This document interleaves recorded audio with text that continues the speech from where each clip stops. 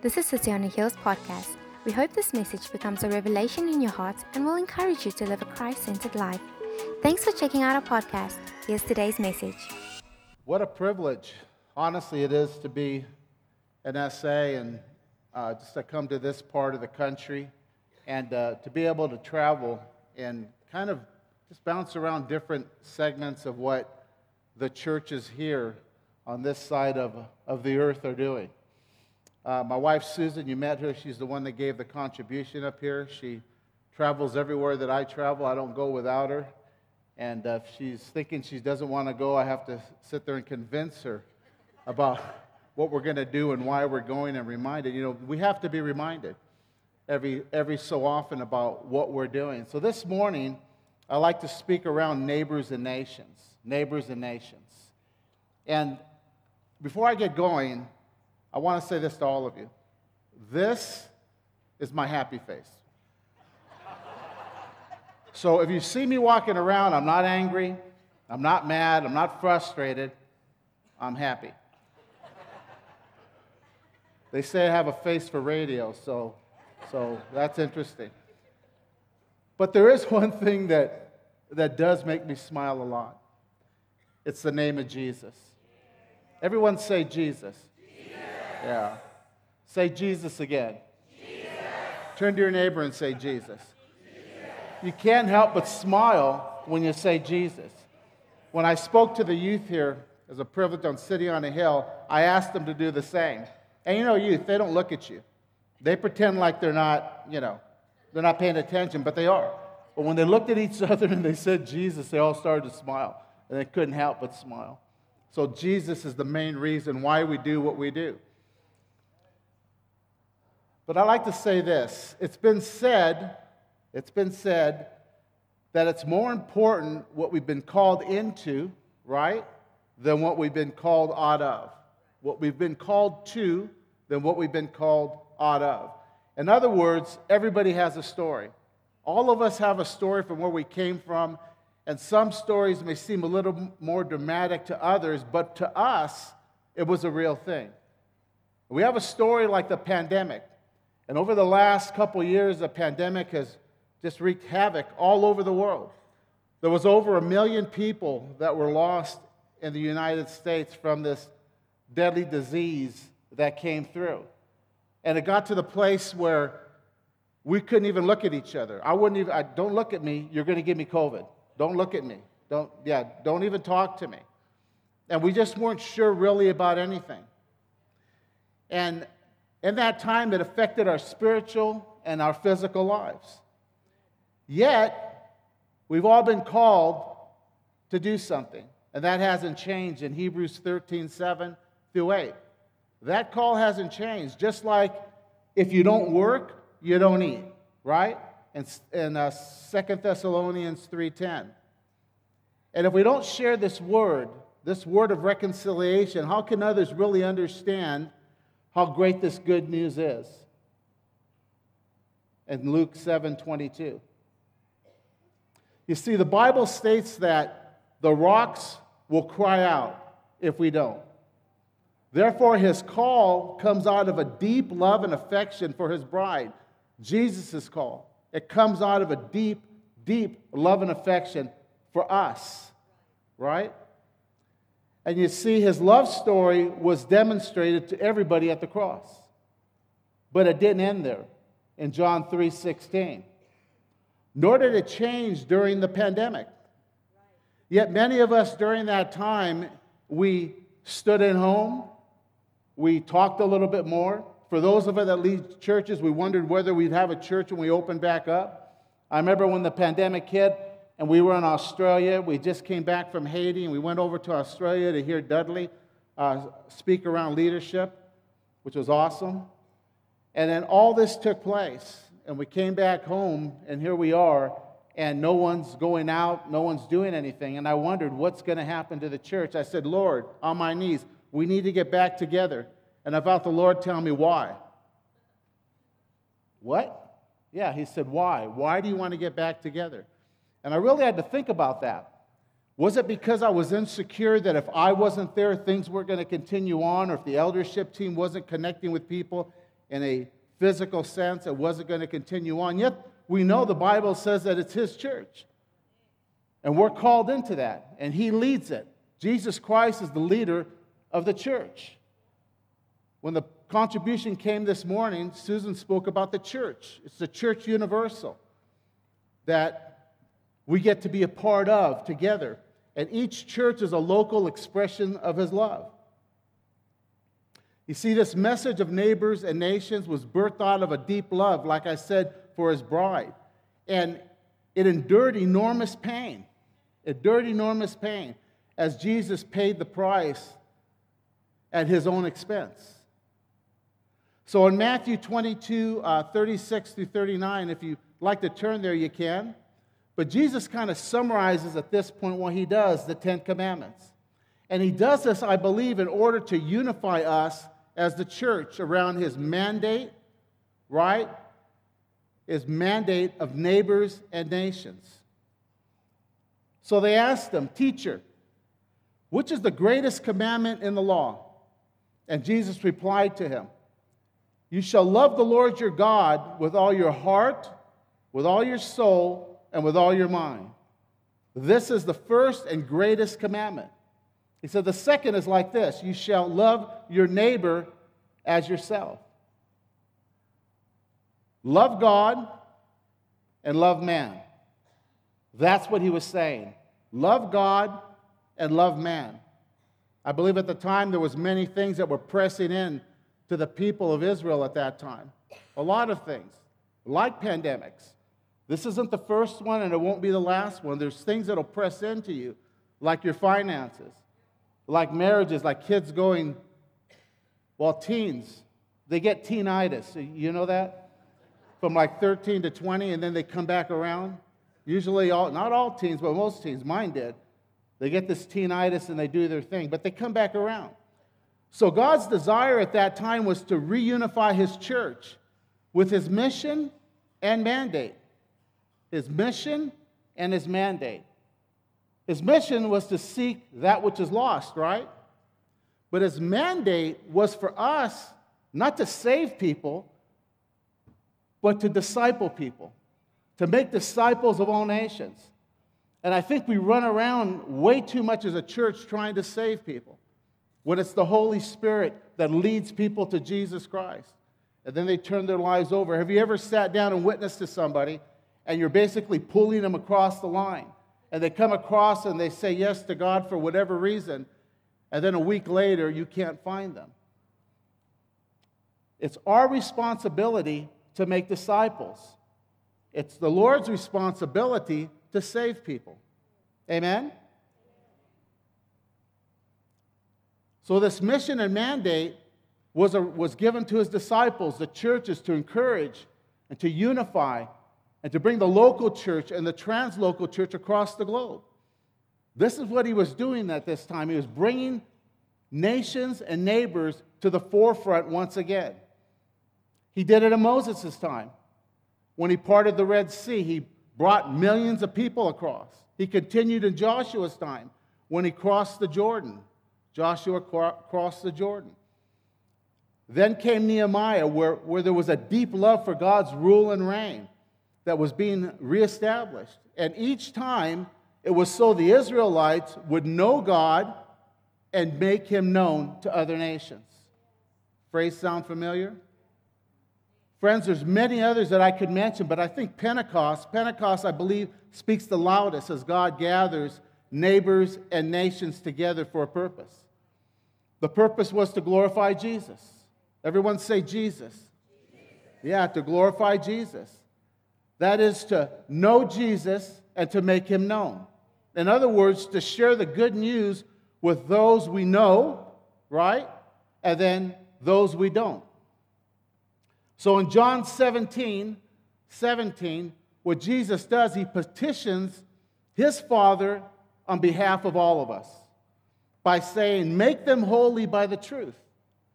Make them holy by the truth. He says, teach them your word, which is true. Just as you sent me into the world, he writes, I send them into the world, them. And I give myself as a holy sacrifice for them. so they can be holy by your truth. He goes on to say, I'm praying not that only for these disciples, but also for all who would ever believe, and in me through their message. In verse 21, he goes on to say, I pray that they will all be one, just as you and I are one. As you are in me, Father, I am in you. And may they be in us so that the world will believe. Well, the world will believe that you sent me.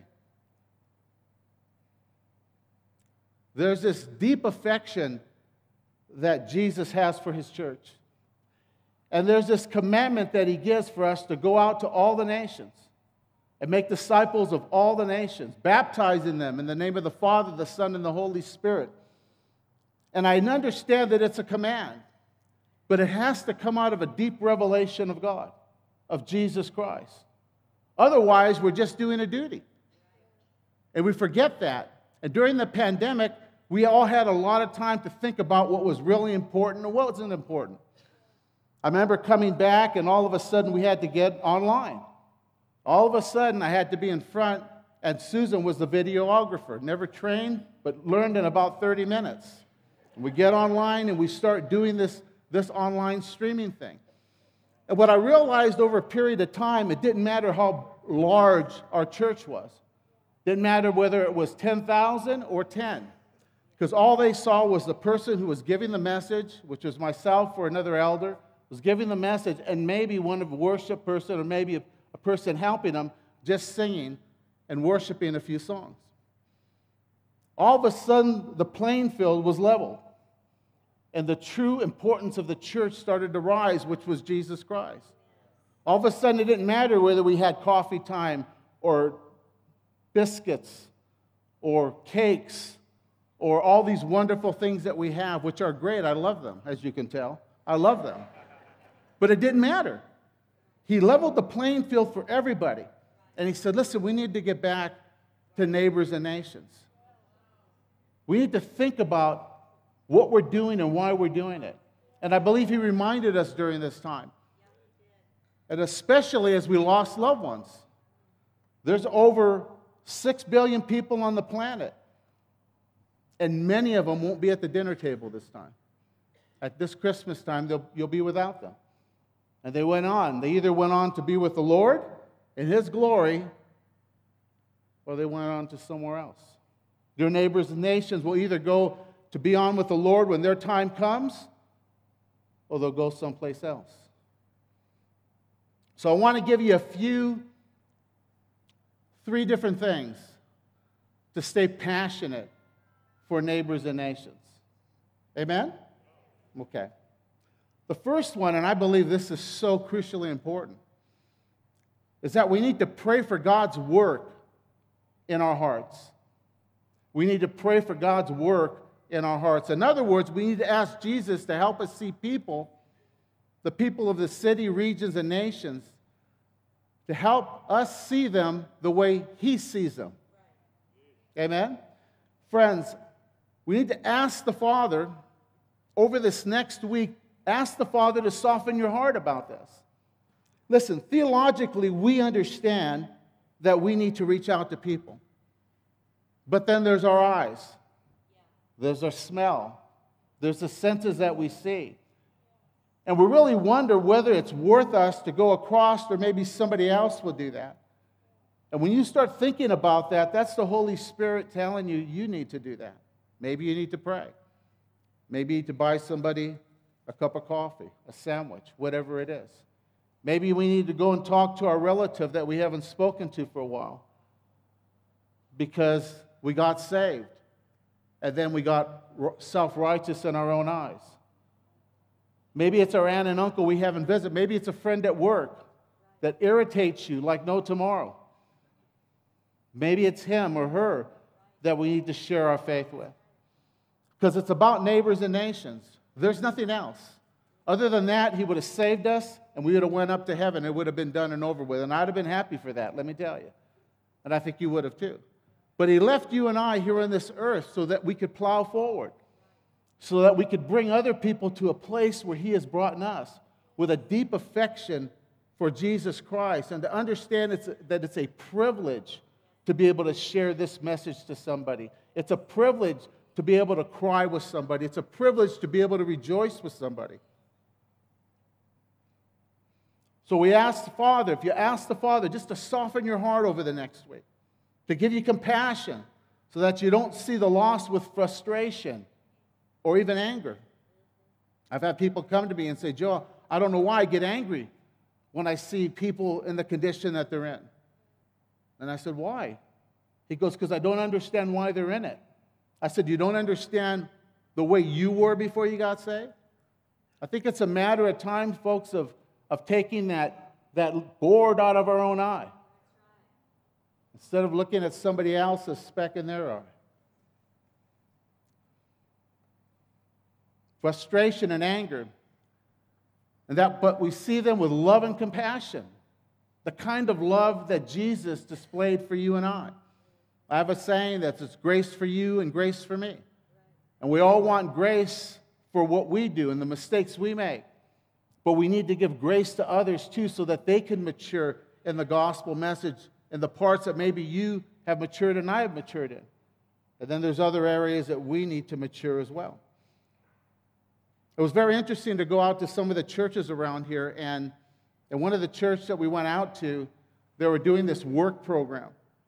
And they were teaching people life skills. Yes, about Jesus, but life skills. Work skills, work ethics, about just being on time. Being on time.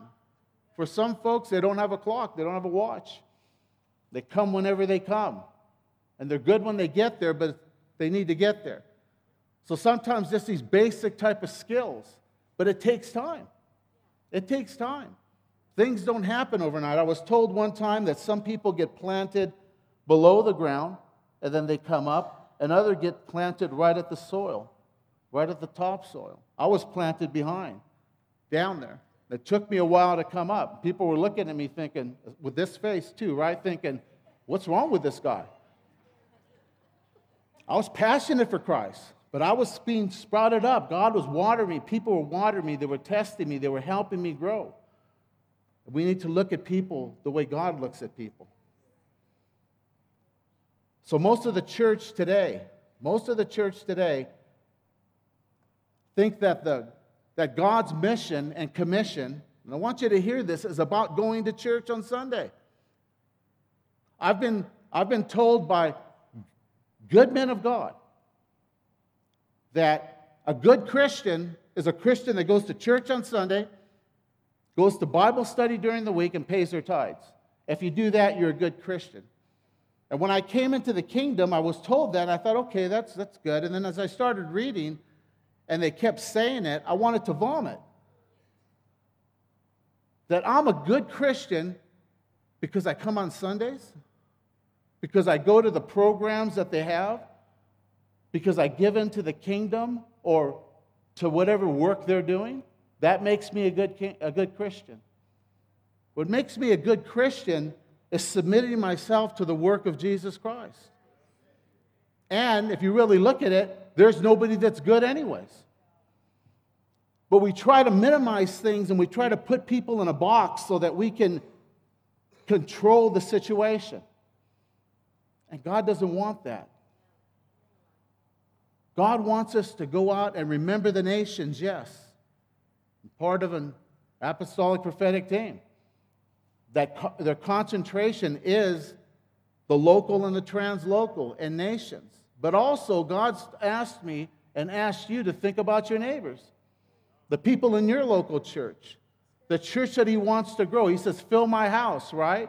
Well, there's local expressions of His love sitting in here, which is the name of the local church that you go to. He wants that house filled. He wants you to reach your full redemptive potential where you're at. And we're going to do that out of a deep affection and love for Jesus Christ. And when we get that, we'll have a deep, affectionate love for His bride. Amen? And this is how we do that. We do that by seeing people like God sees people. He made us in His image and His likeness. Look around. Image and likeness of God. That's how he wants us to see. Who would want to offend or hurt somebody if we honestly seen them the way God sees them? You wouldn't. But when you look at a person as a human being only, and not as a God, son or daughter of God, or a person that was made in his image and likeness, it just doesn't realize it yet, changes the whole thing. The way we interact with people, the way we speak to people.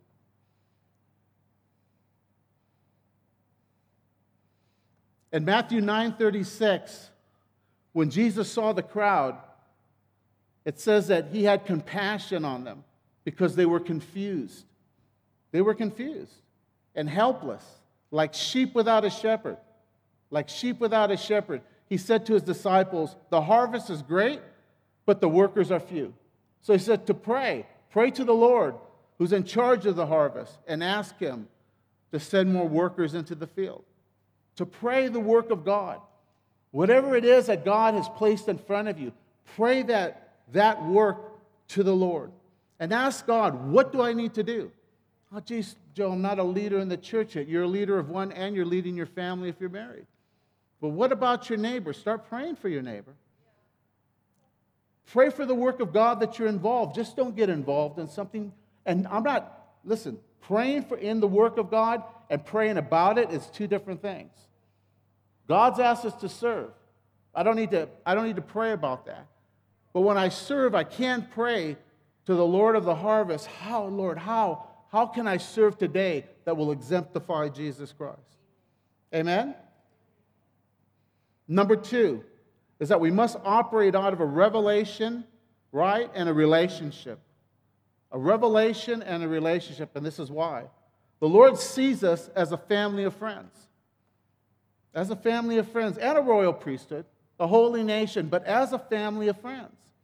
In Matthew 24:14, the Bible states this, and this gospel of the kingdom will be preached in the whole world as a testimony to all, and then the end will come. Neighbors and nations. Friends, this is why it's important that we stay kingdom focused, even during the time of a pandemic. Now we're come out of that, now what do? There's a lot of people right now, and you might be one of the people right now, that are a little concerned and worried about, well, how do I move forward? And, I don't know if I go over so-and-so's house, they're going to receive me, or can I bring other people into church? I want to say this to you, is that if you pray the work of the Lord in your life and what he's asked you to do, he will give you the courage to say and to do what you need to do. Neighbors and nations. Testimony to all the nations. Remember, it's the person of Jesus Christ that unifies us. It's not our theology. It's a kingdom heart of Christ that bonds us together. I spoke to some people and they're saying, geez, I'm upset with the church. I said, are you upset with Jesus? They said, no. But I'm upset with the church. Why? Because they didn't treat me right. Really. But are you upset with Jesus? See, I come to church for Jesus. I share the gospel for Jesus. I don't share the gospel for Gracious Living Church that we're at. I think we benefit from it because souls get to come in and we can start discipling and start doing other things. But it has to come out of a deep revelation of who Jesus Christ is, so that this call doesn't become a duty. And when it becomes a duty, then we're done with the duty, then it's over. But if it becomes a conviction in our heart and we're saying, God, I need this. God, I need to have your passion. Listen to this verse. John 15:15. It says, I no longer call you servants because a servant does not know his master's business. Instead, he says, I call you a friend. For everything that I learned from my Father, he says, I've made known to you. So it's exciting really today to be a Christian because you can carry this message everywhere that you go. It's so easy. It took us 22 hours to get here. That's a long time flying, right? I don't know what it would take to walk or to get across on a boat. It's an easy trip, honestly, compared to what it would have been at some other time, or maybe not even being able to come this far. I believe as Christians, we forget about that bigger picture at times, which includes both neighbors and nations. We need to go to the nations. But how about your neighbors? How about the full redemptive potential in your local church? Let me ask you this question, pastors, and even those of you that attend. If your church was to close down tomorrow, would the city even notice? Or would they even care? I've asked that question, and I've wondered why. I know I would. I believe some of the parishioners, hopefully in the church, would. But with those on the fringes of your local church, would they even care? See, at times we focus on things that are around us, and then we miss out on what God wants us to do and the way He wants to use us. He wants us, and hear this, please. He wants us to make disciples of our neighbors and the nations. Let me ask you a question. Who are you mentoring now? Well, I'm not an elder. Who are you mentoring now? Who have you brought into the kingdom recently to hear the kingdom message? And then who are you discipling? Who are you sitting with? Who are you helping to understand the truths that you understand? This is how we grow. If the church did that more than anything else, because Jesus is going to save, let me tell you something, it's a preaching of foolishness that some would get saved. He's going to save. The Holy Spirit's going to convict. The Holy Spirit is over the whole earth right now, and He's convicting everybody, saved and unsaved. And then when they get saved, He points them. Then he points them to Jesus Christ, and they get saved, and His water gets poured inside of them. And then we all have that understanding of who the Holy Spirit is. And then there's times, like last night, where the Holy Spirit comes and He overpowers, and He drenches us with water, and we overflow. So that conviction of the Spirit is all around us. And that's why he says that the laborers, they're few, and the harvest is big. Amen?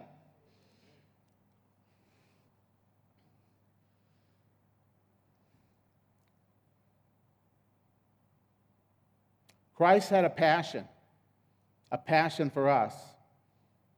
John says that no one has ever gone into heaven except the one who came from heaven, the Son of Man.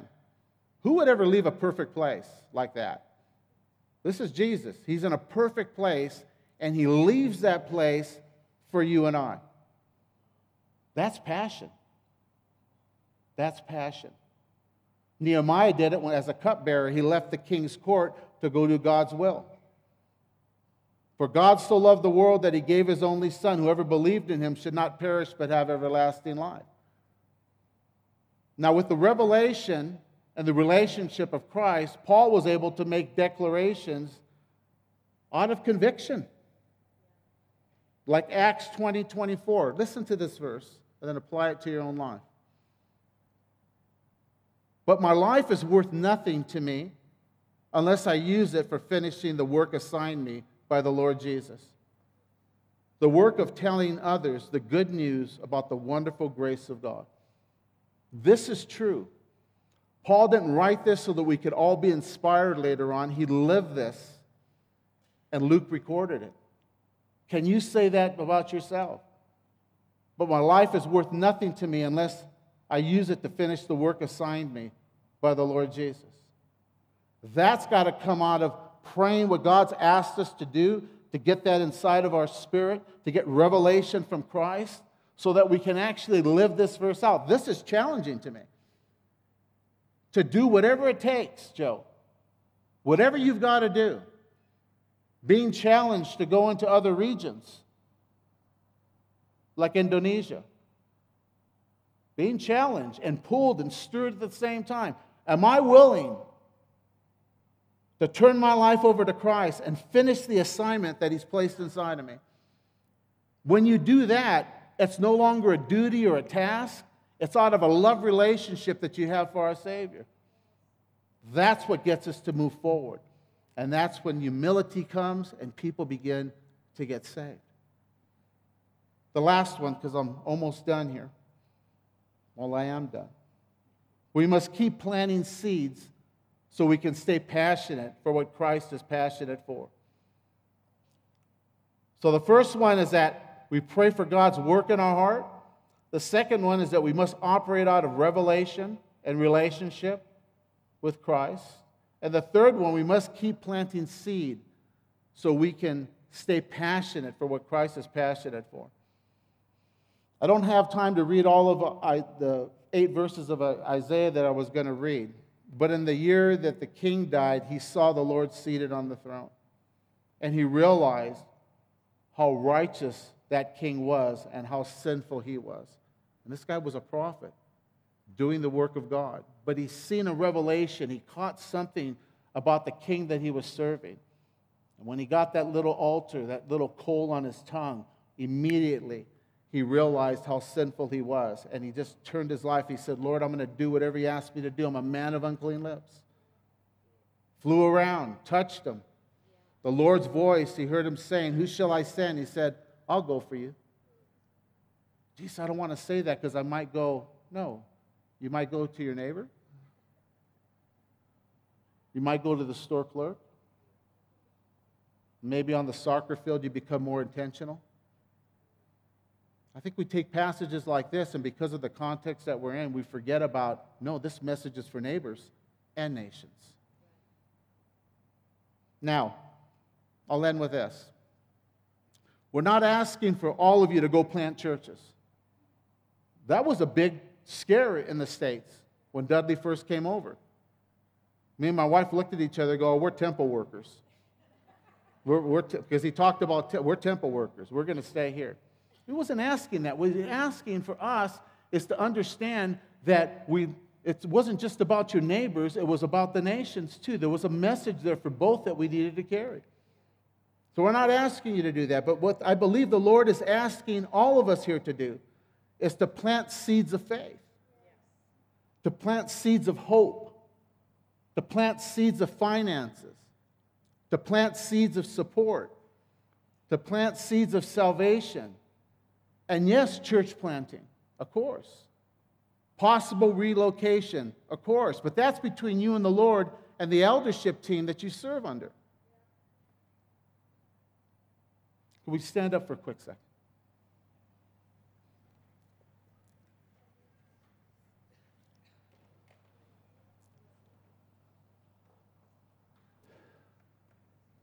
My hope is that you've been stirred to the great calling that you have to share Jesus Christ with your neighbors and with your nations. And right now, if that calling has been, as it was said yesterday, muffled, and you've taken back just a step back a little bit, and you're wondering, how am I going to get moving again? The Lord wants to release you from that right now.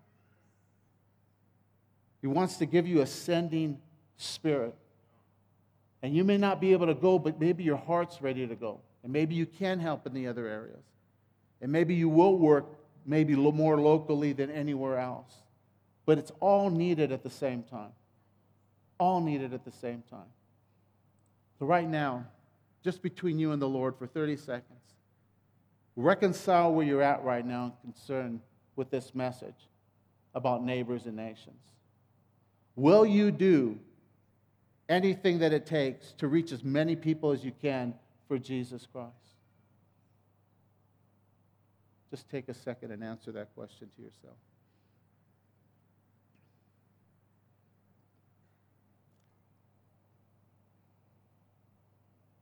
Will you step out of your comfort zone? Father, we thank you, Lord, for every ear that was here today to hear this message, God. Father, I thank you, Lord, Father, that you've stirred me and you've stirred us, Holy Spirit, this morning to understand that this is a big, big task that needs to be done in team.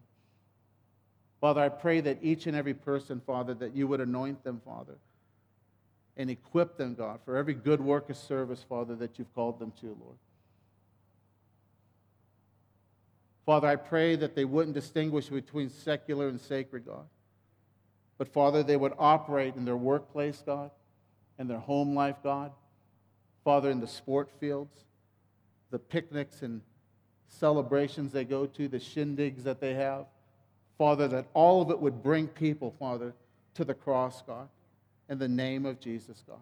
Anoint them, Father, anoint them in Jesus' name. Amen. Thanks for joining us for today's message. Don't forget to check out our website or visit City on a Hill International on Instagram or Facebook for our updates, celebration times, or ways you can get involved. We are also streaming our message on Facebook Live, so make sure you join us or share the post. Thanks again for checking out our podcast. We'll see you soon.